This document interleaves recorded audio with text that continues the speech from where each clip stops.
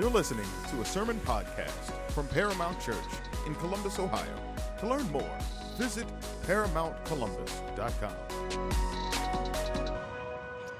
Amen. It's wonderful to be together this morning. Let me invite you to turn with me in your copy of God's Word to the text from which I'll be preaching this morning, which is in the Old Testament, one of the minor prophets still, Amos, chapter 2, verses 1 through 5. Amos chapter 2, verses 1 through 5. Of course, you can find that in the Black Pew Bible. If you see one of those in front of you, you could open up your phone and Google simply Amos 2, and that will get you close enough as we are beginning the second chapter in the book of Amos this morning. Now, I didn't become a Christian until the summer before my 18th birthday. Actually, right around the time of my 18th birthday. And I kind of floundered around quite a bit in those early years after coming to Christ. I had been raised in a church-going home, and we had attended church. I was part of youth group, but I don't ever remember hearing the gospel of Jesus Christ such that I would come to understand that I'm a sinner and that I need God's grace to save me until I attended a Christian basketball camp. And at that Christian basketball camp, every day we would have different athletes that we looked up to, local college athletes who would share the gospel with us throughout that week. And it was during that week that God did a work in my heart to open my eyes to what it means to be a Christian. That it wasn't simply about just going to church. It wasn't even just about reading the Bible or having a Bible or saying prayers when I feel I'm in trouble. But it was about having a real relationship with the God of the universe by faith in his Son, that he had given his Son for my sins to live a perfect life in my place, to die on the cross in my place, and then to rise from the dead. And if I, by faith, would trust in him, and I would come before him and give my life to him, that he would save me, and he would keep me, and he would grow me, and he would be my king, and then he would satisfy me. Well, for those early years after I became a Christian, I struggled for quite a while. And it was about 20 years ago when a profound truth came home to me. And an enormous amount of the Christian life suddenly began to make sense to me. And my floundering turned into flourishing. And this was essentially the truth that came home to me about 20 years ago. And it is this: that God himself is highest in his own affections. If I try to put that in a simple way, it means this: that God does everything he does, every moment of every day, for himself, for his own glory. If he were to be like us and wake up in the morning, he would wake up with his own glory and happiness on his mind. And if he were like us and he were to lay down and go to sleep at night, he would go to sleep at night with his own glory and happiness on his own mind. Now, that truth was hard for me to understand. It was hard for me to really grasp how that could be true, how that could be good, how that could be beautiful. I mean, imagine today on this Father's Day. By the way, happy Father's Day to fathers who are here. Imagine if I went home after church with my family and we sat down for lunch and finished lunch and had a nice conversation, and then we went over to the couch and I invited my wife and children to come over and sit on the floor at my feet, and I pulled a book out from underneath the couch and I said, "Family, I have written something for you. I have written a collection of poems and songs, and all of these poems and songs are about how wonderful I am. And what I would like for you to do now is open the book together, and I would like you to sing these songs to me with all of your heart. And if you don't, I don't want to have anything to do with you. I can't have anything to do with you." You see, that picture doesn't work for us, does it? It doesn't work for us because we know that for us, there's something wrong about that. Right? We don't like self-centered people. We have in our own hearts this gripping sense when we are being self-centered that we are going way wrong. But it's not because there is something wrong with being self-centered. It's that there's something wrong with trying to be the center when you're not. That's why it is so right for me to keep hold of and treasure and rejoice over the truth that came home to me 20 years ago, which is simply this, that God is self-centered. He is highest in his own affections. He is number one on his own list. And what's so beautiful about that is that he has so created us as his creatures that recognizing and rejoicing and singing to him is what he has made as the thing that will make us most happy and most satisfied in life. Now, that difficult truth is a truth that I think we have to carry with us into every passage of Scripture, especially a passage like the one that we have this morning. And so I want you to keep that truth in your mind, as hard as it may be. For some of it's new to us. We haven't thought much about that. I know what that's like. But I want you to hold that in your mind, and I want you to keep considering that because our God is the center, it is right and good for him to do all things for his glory, and that by doing all things for his glory, he has done the very best thing for us. He makes us satisfied. He makes us happy in him. And that's the joy of the Christian life. I hope that truth this morning will cause us to thrive. I hope it will cause us to consider carefully what we read in his word this morning. As many of you know, our practice here in our church is to work kind of verse by verse through books of the Bible. And so we're going to cover verses 1 through 5 in Amos chapter 2. Now this morning, what we're going to be considering together, though, are three tragedies. We're in a book of the Bible that's full of tragedy. Essentially, the book of Amos is the book of a prophet who had envisioned visions given to him by God. And they were visions about judgment. They were visions about how God was bringing judgment and wrath and correction and discipline upon the people of the world. In particular, his own people, because they had rejected his law. And so as we come to this text this morning, we're going to notice three tragedies that come out of unbelief. Unbelief is the greatest problem in the universe. Because remember, it is belief in Christ that God has made to be the most satisfying, most glad-making thing in the world, and yet the vast majority of the world does not believe. They may believe that God exists. They may believe that God has some power. But they don't believe in the way that the Bible tells us to believe, or the way that God's grace causes us to believe. And so it's good for us to consider these three tragedies when it comes to unbelief. Let me give you a quick recap by just looking at the first three verses of Amos chapter 2, because they're very similar to the passages we've been reading since the beginning of the book of Amos. As Amos' visions have been about different people groups surrounding God's people, Israel.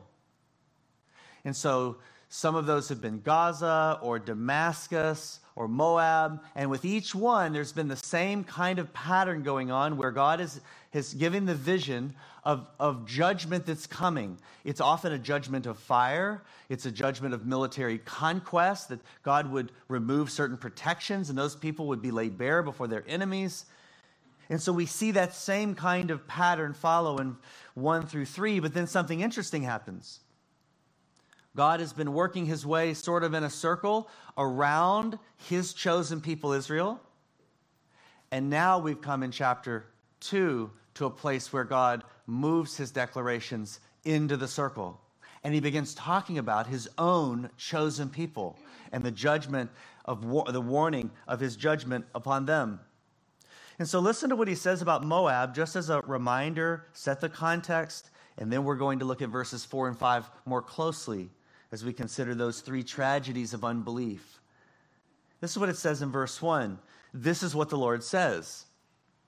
For 3 offenses of Moab, and for 4, I will not revoke its punishment, because he burned the bones of the king of Edom to lime. In each of these cases, there have been these cruel, extreme measures taken against other people, and it has awakened the wrath of God. Verse 2, so I will send fire upon Moab, and it will consume the citadels or the military fortresses of Kirioth, and Moab will die amid the panic of battle, amid war cries and the sound of a trumpet. I will also eliminate the judge from her midst and slay all her leaders with him, says the Lord. Well, this is very serious. We've been reading serious visions from the very beginning of the book of Amos. But now as we turn to verses 4 and 5, we see that the focus of these visions is turning to the people of God, who are referred to here and then again next week as Judah or Israel. And so this morning, what I'd like for us to see are 3 tragedies of unbelief, that they might help us to better understand why it is so good for us to listen carefully to the Word of God and for us to pour ourselves into knowing the Word of God so that we may actually know God, the God who makes us happy, the God who gives us satisfaction in our hearts, the God who is sovereign and wise and good, the God whom we should look to every moment of every day. And so here is the first tragedy of unbelief, as we see it working out in this warning about the people of Israel, the chosen people of God, the people who belong to him, and it is that unbelief rejects God's law. That's a tragedy. It's a tragedy of tragedies for any person at any time, anywhere, in any way, to reject the law of God. Now, when we talk about the law of God in the Bible, we are often talking about the Bible. We're talking about the unfolding plan of redemption that God has revealed in the 66 books of the Bible, Old Testament and New Testament. And so this law is actually what set apart the people of Israel from all the other peoples of the world, and still does to this day. Because there's only one true God and there are no others, all other gods are false gods manufactured by human hands and hearts, that he is the only God who actually can and does speak to his people. And this is at the center of what set apart the people of Israel in the Old Testament. It was that their God, unlike any of the other gods, had given them a revelation of himself. He had spoken to them about his own character, who he is, what they should call him, what he is like, and what were his plans in the world. He had announced to them his purposes to bring himself glory by saving people from their sins. So when we think of the law of God, we think of all of this story that unfolds in the Bible, including both God's revelation of his character, his expectations of all people in his world, which we have broken. We've all broken his commands. You may most often think of the 10 Commandments, and if you're honest and you take a look at those 10 Commandments and measure yourself by them, you'll immediately see that you, like me, have kept none of them. And therefore, because this God is righteous and holy, as we've seen in Amos and other places in the Bible, his wrath falls because of law breaking. But also in his law, he has revealed to us the good news of his Son, who came to live a perfect life in our place when we did not, die on the cross and then rise from the dead. That by trusting in him, we could be found innocent before him. Not guilty of law breaking, but we would be found innocent having kept the law because of what Jesus did for us. This is in essence the gospel that we want to make paramount in our church and in our community. This is what we are rejoicing over. And it is this law, this revelation of God, that set them apart from the people of the world. It was their hope. It was their life. It was their instruction. It is ours. And therefore, you're hearing it come on stronger and stronger. Therefore, it is a tragedy in unbelief for any person at any time, anywhere, and in any way to reject the law of God. Listen to what it says in verse 4. This is what the Lord says. For 3 offenses of Judah, and for 4, Judah being the southern kingdom, which had split, northern kingdom, southern kingdom. He's now moving into the nation of Israel, and he's declaring this correction and judgment. He says, I will not revoke its punishment because they rejected the law of the Lord. A word that the Bible often uses to describe rejecting God or rejecting his law is the word scorn. You've probably heard that word before. It has an interesting history. It's actually an old French word, escorn, and it refers to something that happens very commonly in livestock breeding, cattle and goats and sheep, and it's the practice of dehorning. You can hear it in that word, escorn, dehorning. It's to take the horns of an animal and shorn them off, to scorn them. Sometimes it happens when that animal is very young and the first bits of the horn are taken off and then cauterized so they won't grow back. Sometimes later it's taking that long pointed horn and shaving it off to get rid of it, and the purpose is the same. The reason that we would take off the horns of cattle is to make them safe, is to make them easy to handle.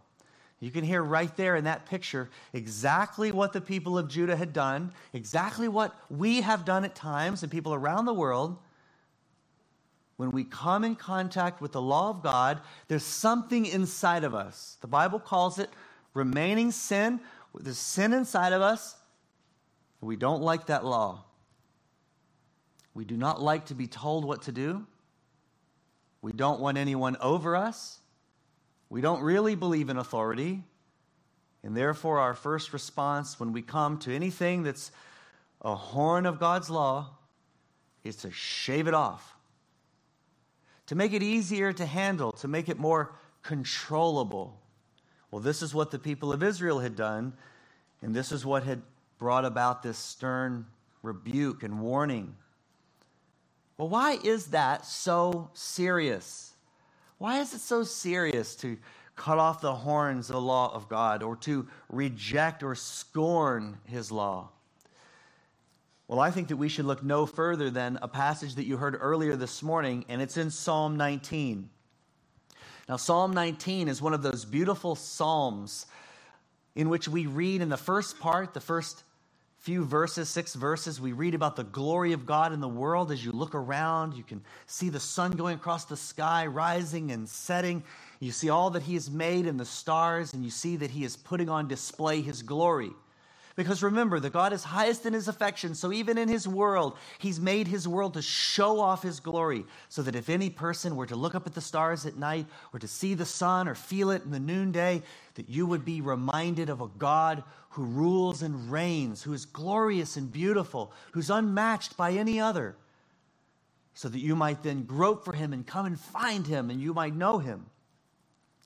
Well, the very next part of Psalm 19 tells us more about the law of God. And we see exactly why it's a tragedy to cut off the law of God. And it's because of all the wonderful things that God intends to do in your life and in my life with his law. These are things, when you read this passage, it was again probably 20 years ago when I first read this passage, and this came home to me. It totally reworked my view of God's word. It totally reworked my view of his commandments, of his law. And it was seeing that they were not given to me in order to impale me like the horn of a bull, but they were given to me to give me life, to help me know God. This is what it says in Psalm 19, verses 7 through 11. You'll see that different synonyms are used to refer to the word of God, the law of God. And this psalm, these verses will tell you what is God's law and what it does. Listen how beautiful this is. This is one of those Father's Day poems that God the Father would have us sit at his feet and recite back to him because it will make us happy. The law of the Lord is perfect, restoring the soul. Sin has undone our souls. Sin has killed our souls. Sin has twisted our souls. We see that because looking to God, running to God, is not the first thing that we do. It's often the last thing that we do. And therefore, our souls need to be restored into this proper relationship. The law of the Lord is perfect. It restores our soul. Next synonym, the testimony of the Lord, is sure, making wise the simple. This means that it gives us knowledge and wisdom. For those who would say, I want to know more about God, I feel that I know so little, he says, look to my law. Look to what I've revealed to you about myself. I can make you, the simple, wise. Verse 8, the precepts of the Lord are right, rejoicing the heart. Friends, I never thought about the Word of God this way in those early days when I floundered as a Christian. Even before I became a Christian, one of the reasons I had no interest was because I was under the impression that the Word of God was only there to hold me down or keep me back. But what are we reading right here? The precepts of the Lord are right, rejoicing the heart. Do you want to be happy? Yes, you do. You were made by God to be happy. That's why you seek happiness everywhere. But what does the Word of God tell us? That happiness can only be found in him and in his precepts. The commandment of the Lord is pure, enlightening the eyes, opening our eyes to see the truth. Verse 9, the fear of the Lord is clean, enduring forever. The judgments of the Lord are true. They are righteous altogether. And then hear what the conclusion is of this little bit of scripture about the Word of God and how wonderful it is. Verse 10, ask yourself, is this true of you? They are more desirable than gold. Yes, than much pure gold. Sweeter also than honey and drippings of the honeycomb. Moreover, your servant is warned by them. In keeping them, there is great reward. More precious than gold. This is not hyperbole. This is not the Bible trying to make an extravagant point. This is speaking literally and truly that the Word of God is more valuable than gold. And that point right there goes right to remind us of just how twisted this fallen world has become. When gold is perhaps the most sought after possession, even more than the Word of God. But here this text is calling us. It's calling us back to the law of God, not to reject it, not to cut off its horns, but to take hold of it and to treasure it because it's what God has revealed to us. I think that we can do that together if we will understand what God's purpose in the law is. What is his purpose in what he has revealed to us? Well, there was one church father, a reformer, who developed 3 key uses of the law. And I want to remind you of these and have you think about them for a moment because they are helpful to us. Here's the first. What does the Word of God do? The Word of God shows you your sin. When you think about the 10 Commandments and all of the righteous expectations of God that he's revealed to you in his Word, when you read them, again, if you're honest, you'll see that you have not kept them. You'll see that you're at odds with God and you need his grace to save you. You cannot save yourself. It shows us our sin. And when it does what it did for me back in 1995. It drove me to despair. Because in that moment I realized that there was nothing that I could do to become right with God. There was nothing that I could do to earn his forgiveness. I had already broken all of the things that he loves and wanted from me.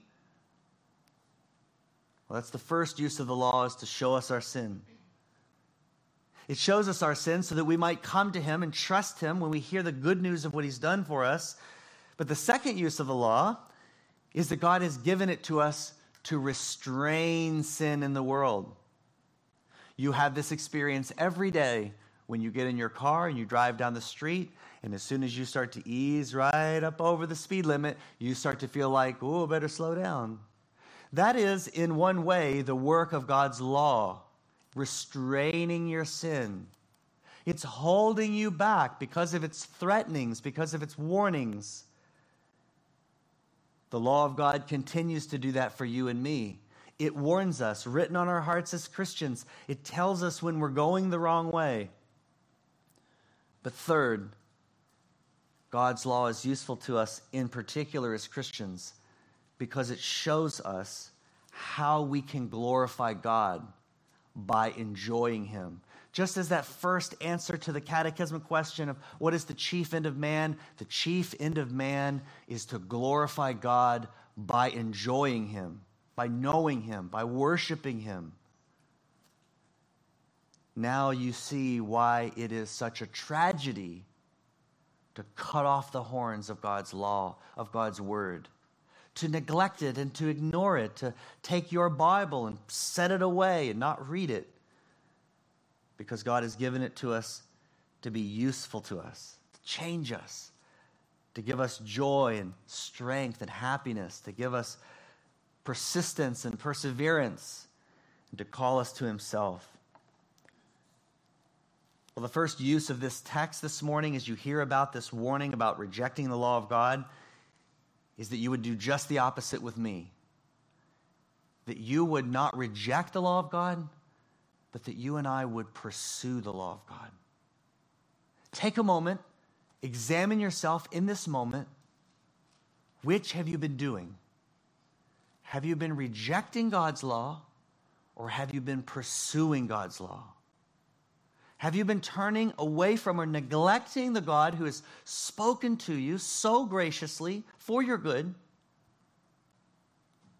Have you rejected him, or are you pursuing him? This is the call of this text. When you read about this, you should think about your own life like I do and say, am I rejecting your word? How am I rejecting your word? How can I cling to you? We must grapple with the word of God every day. So maybe that's where you are, and that's where you should begin. That even today or tomorrow morning, you would begin anew, opening your copy of God's word, and you begin reading about him and praying to him and asking him to help you. I hope that will be true of you.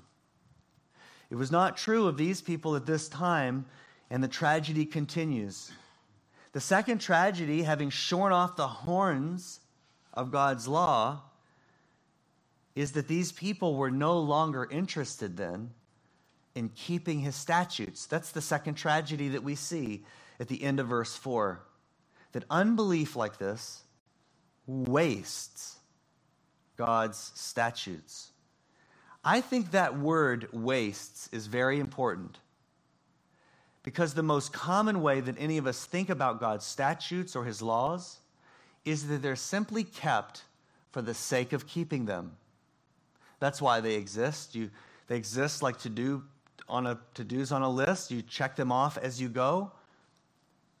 But that doesn't have any sense that you're wasting them, because that doesn't mean that they have any real value to you. They're just something to do, something to keep. They're arbitrary. But that's not the way that God talks about his law, is it? There's always great gain. You heard that in Psalm 19. And therefore it's important, I think, for us to see that unbelief wastes God's statutes. Every day that we fail to keep God's statutes, every day that we fail to listen to him and pursue him and seek our highest joy and happiness in him, is a wasted day. Every week, when those kinds of days are strung together, 7 in a row, is a wasted week. And every life that is lived from beginning to end to the neglect of God's glory and his goodness to us, to the unkeeping of his statutes, is a wasted life.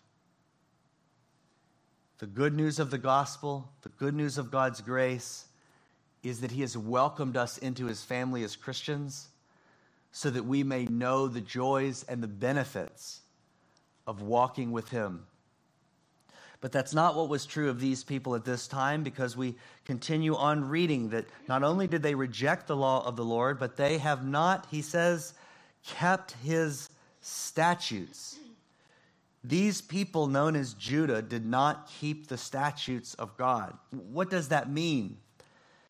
Well, as we have seen, God's law is not a cosmic to-do list to keep a grumpy God off your case. It's actually the opposite. And it is the opposite because the God of the universe is not a grumpy God. Think about your own life. What makes you happy? What ultimately makes you happy and makes me happy is to get our own way. It's to have what we want. It's to get things to work out according to our plans and our purposes. Wouldn't that be nice? Wouldn't that be nice if you could have all of your plans come to fruition and everything that you desired would come true? Would you be happy? You would be happy. And it's for that very reason that the God of the universe is the happiest being in the universe.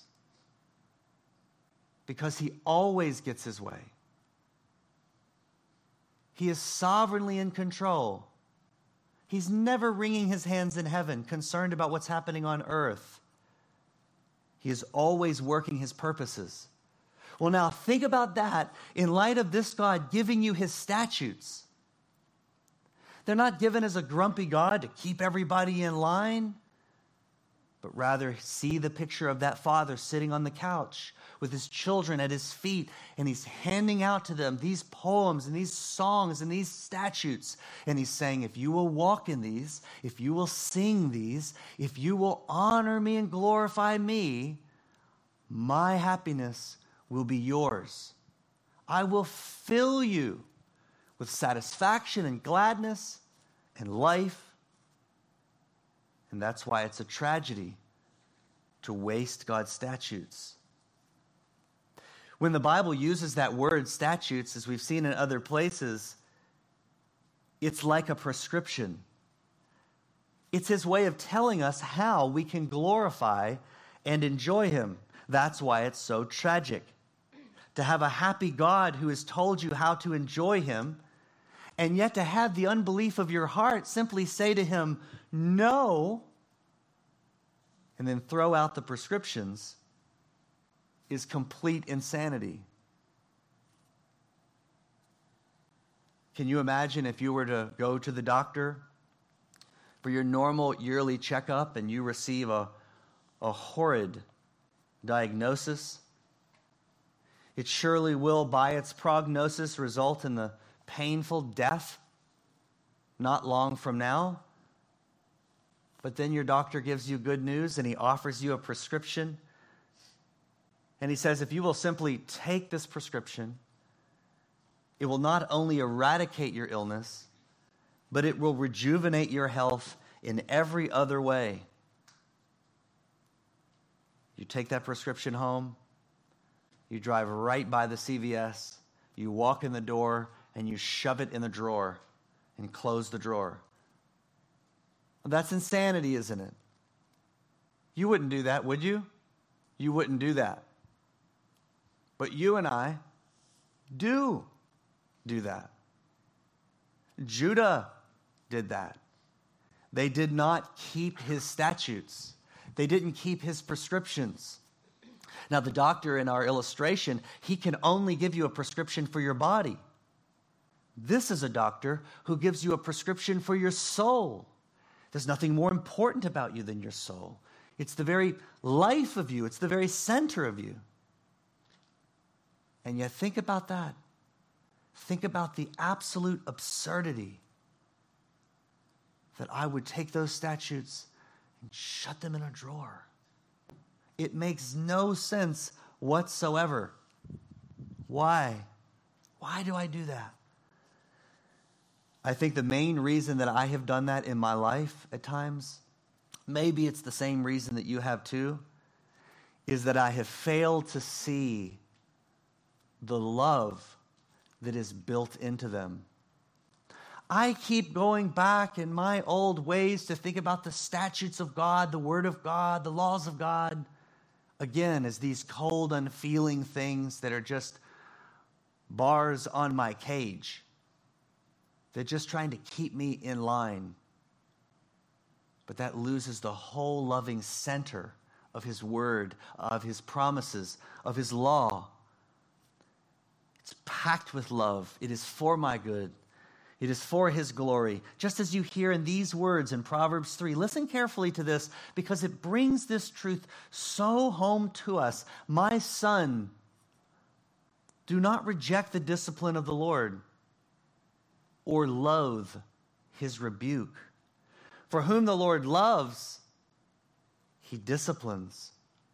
Just as a father disciplines the son in whom he delights. Blessed is a person who finds wisdom and one who obtains understanding. Did you hear it in those words? We're picturing God the Father with His children, giving them His statutes. And He's doing it, why? Because He loves them. Because He wants them to be happy in Him. He wants them to know Him. And that's the tragedy of wasting God's statutes.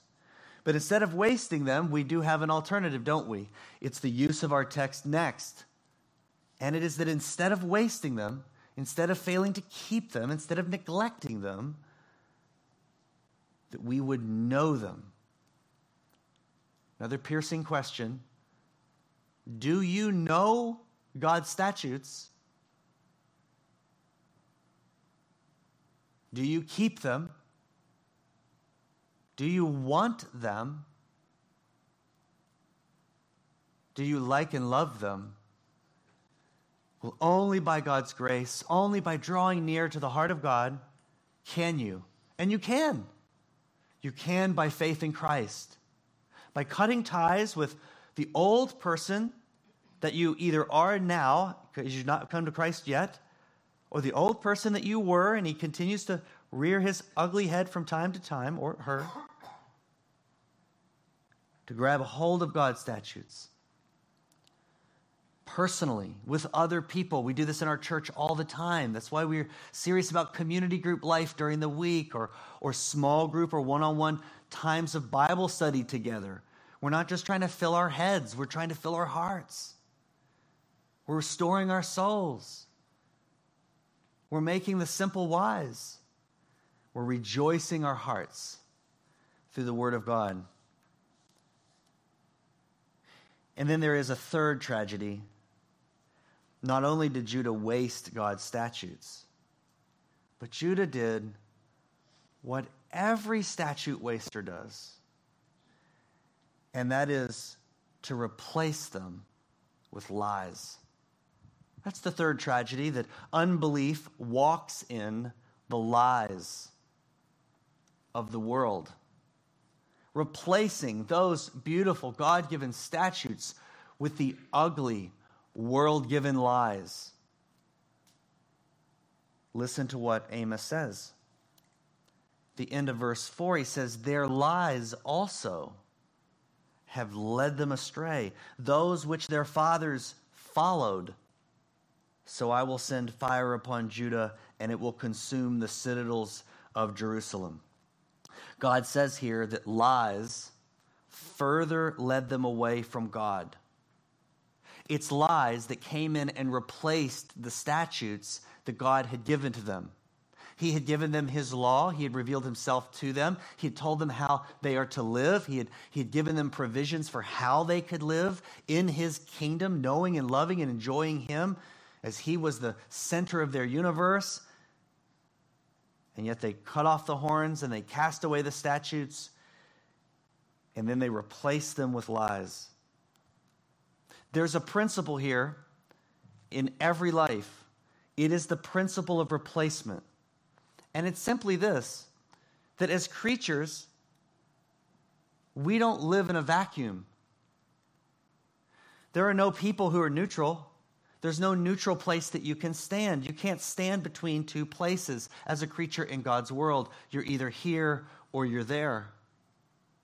Therefore, even if you could suck all of the truth or the air from a person's heart, it would not stay empty. But chasing into the open space, something else would invade.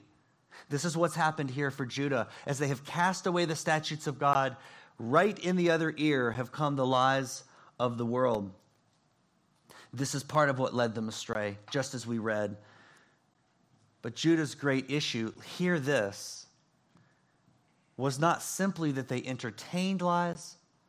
It's not simply that they believed lies.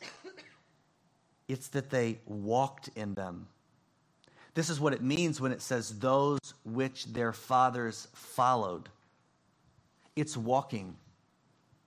Lies are not content just to sit idle in your heart.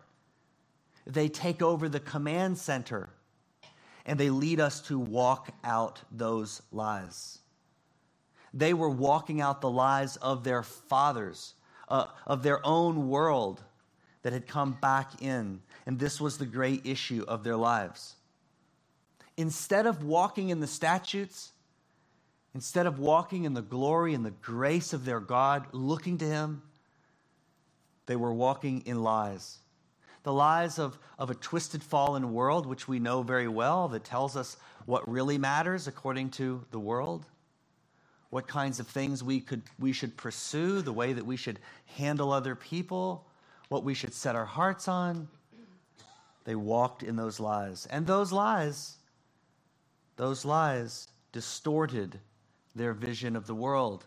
So it led them astray. Like a carnival mirror. If you ever go to the state fair and you stand before one of those carnival mirrors, they're usually in a row, and you look at yourself in one and you're wavy, and you look at yourself in another and you're like a rail. It distorts our vision, doesn't it? Looking into that mirror. Well, that's because they had exchanged the mirror of God for the mirror of the world. This happens to Christians every day. This happens to me every day. And it is a reminder that for this reason, much of the Christian life is a continual listening for unbiblical truth, for unbiblical thinking, and countering it with biblical truth. That's a very boiled down way to talk about the Christian life, isn't it? This is what it means to walk with God. It means to walk in truth, with an eye on what else may be trying to creep in so that we can counter it with truth. It's an incredibly important part of the Christian life. It is our great concern in our church, because we know as a church that we live in a world that manufactures these false ideas, these notions about God and the world. But we know where they come from. They come from the rejection of God's law, the rejection of his ways. Listen to the way that Jeremiah put this. It's a very helpful picture in Jeremiah chapter 2. Listen carefully and see how this might reflect parts of your life and mine. Are there ways that you have done what Jeremiah is talking about here? He says, "For my people have committed two evils." Here they are. Number one, they have abandoned me. And then he describes himself in the most arresting way. They have abandoned me, the fountain of living water. If you look around the world, you will see people everywhere looking for water, trying to drink up that sense of satisfaction that's eating away at them everywhere they can. Looking to jobs, looking to people, looking to substances, looking to politics, looking at all of these other places, when God has described himself as a fountain of living water. But that's only one evil, having abandoned him, which is what we've read about here in this text. But then the second evil, because there is no neutral place, instead they have replaced with lies by carving out for themselves cisterns. That's a big tank that might hold water. Abandoning the fountain, dying of thirst, building a cistern, but it's a cistern that's always broken. It's always leaking. It cannot hold water. You have had that experience just as I have. You set your heart on something that you think will really make you happy. And in the end, the happiness just dribbles out the bottom. Just for a moment, you taste maybe the very top, and then it's gone. It's fleeting. Well, that's not the way that it works with the God that they have abandoned, the God of the Bible, the God who's given his word, his law to us. Because you notice from that text in Jeremiah 2 that he's not a cistern. He's not a tank. He's not full of water. He's a fountain. He's overflowing with living water all the time. There are no cracks. There's nothing leaking. He is the source of living water. But our world continues to search. We continue to search. We put fancy names on our searches. We put ism at the end. But it's all the same. It's all a search for living water. Entire systems of philosophy and belief have been constructed simply to keep back God and to try to build a cistern for ourselves. They have fancy names sometimes. Nihilism, existentialism, stoicism, secular hedonism, Marxism, rationalism, egalitarianism, vegetarianism. I'm just joking. But you see, we can't even resist isms, even with our food. I think, friends, that is because God has made us as creatures of ism. He's made us as meaning makers. He's made us as people who are hardwired to search out a way of life that will fill and satisfy and complete. And yet only He can do this. For people who are living in a world of isms, we must make our meaning from Him. We do that by knowing and embracing and loving His law, His gospel. And this is why we ought to be very thankful for the Word of God. This is why we ought to treasure the Word of God. We ought to wear those pages out. Get a new Bible and wear it out. Read it and turn it and read it and turn it until it's not even recognizable anymore. You ought to have coffee and water and food and tears and blood splattered upon your Bible. That's when you'll know you love the Word of God. That's what we want. That's what we need. And we will need that. We will need that until the very end. I want to encourage you, if you have time this week, that you might read another psalm. And it's Psalm 119. It's the longest of the Psalms at 176 verses. So it'll probably take you a little while, maybe a few sittings in the mornings of reading through. But what you'll find in Psalm 119 is that it is a psalm about the law of God. In fact, what it does is it takes each of the letters of the Hebrew alphabet and it provides 8 verses under each letter. It's thought that perhaps because the number 7 seems to be fitting as a number of completion, that it's complete or perfect plus 1, 8, and you have 8 verses under each letter. And it carries out through the Hebrew alphabet to exalt and magnify the law of God. How beautiful, how glorious, how wonderful, how helpful, how glad-making is God's revelation to us. It is an amazing psalm. But I don't know if there's anything more amazing about it than the very last verse, because it speaks to us of our real need for the Word of God, something that we seem to lose sight of so quickly. I lose it so quickly. After 176 verses of exalting the Word of God, the very last verse says what? I have wandered about like a lost sheep. Search for your servant, for I do not forget your commandments. After 175 verses, don't you think we would have had it by then? Don't you think we would get it by then? But the very last verse reminds you, you will never get it. You will never corner it. You will never master it. You will ever be in need of it.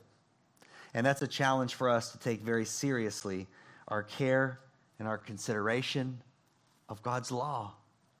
That we would learn from these words, learn from these verses, that we would not reject it, wouldn't waste it, we wouldn't replace it, we would love it.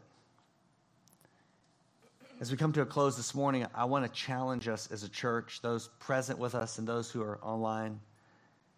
This is another call for us at this critical moment in the life of our church, in the life of our world, to reassert our commitment to what we've been talking about here. Personally at home, but to reassert our commitment also to one another. Every time, and we have very particular, very intentional opportunities within our church planned for us to be together on Sunday morning, to be in community group, a little smaller group during the week, and even smaller group one-on-one or in a small group Bible study, and then even smaller by ourselves every day, reading the Word of God, treasuring God as we read about Him and we sing to Him and we love Him. I want to challenge you to reassert your commitment, evaluate your commitment. We've come out of a really hard year and a half. It shook us up. It messed up our schedules. We got into some other routines. It's time to come out of those.